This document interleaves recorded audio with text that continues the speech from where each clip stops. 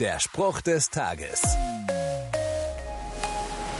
Zu einer guten Freundschaft gehört doch beides, oder? Das Reden und das Zuhören.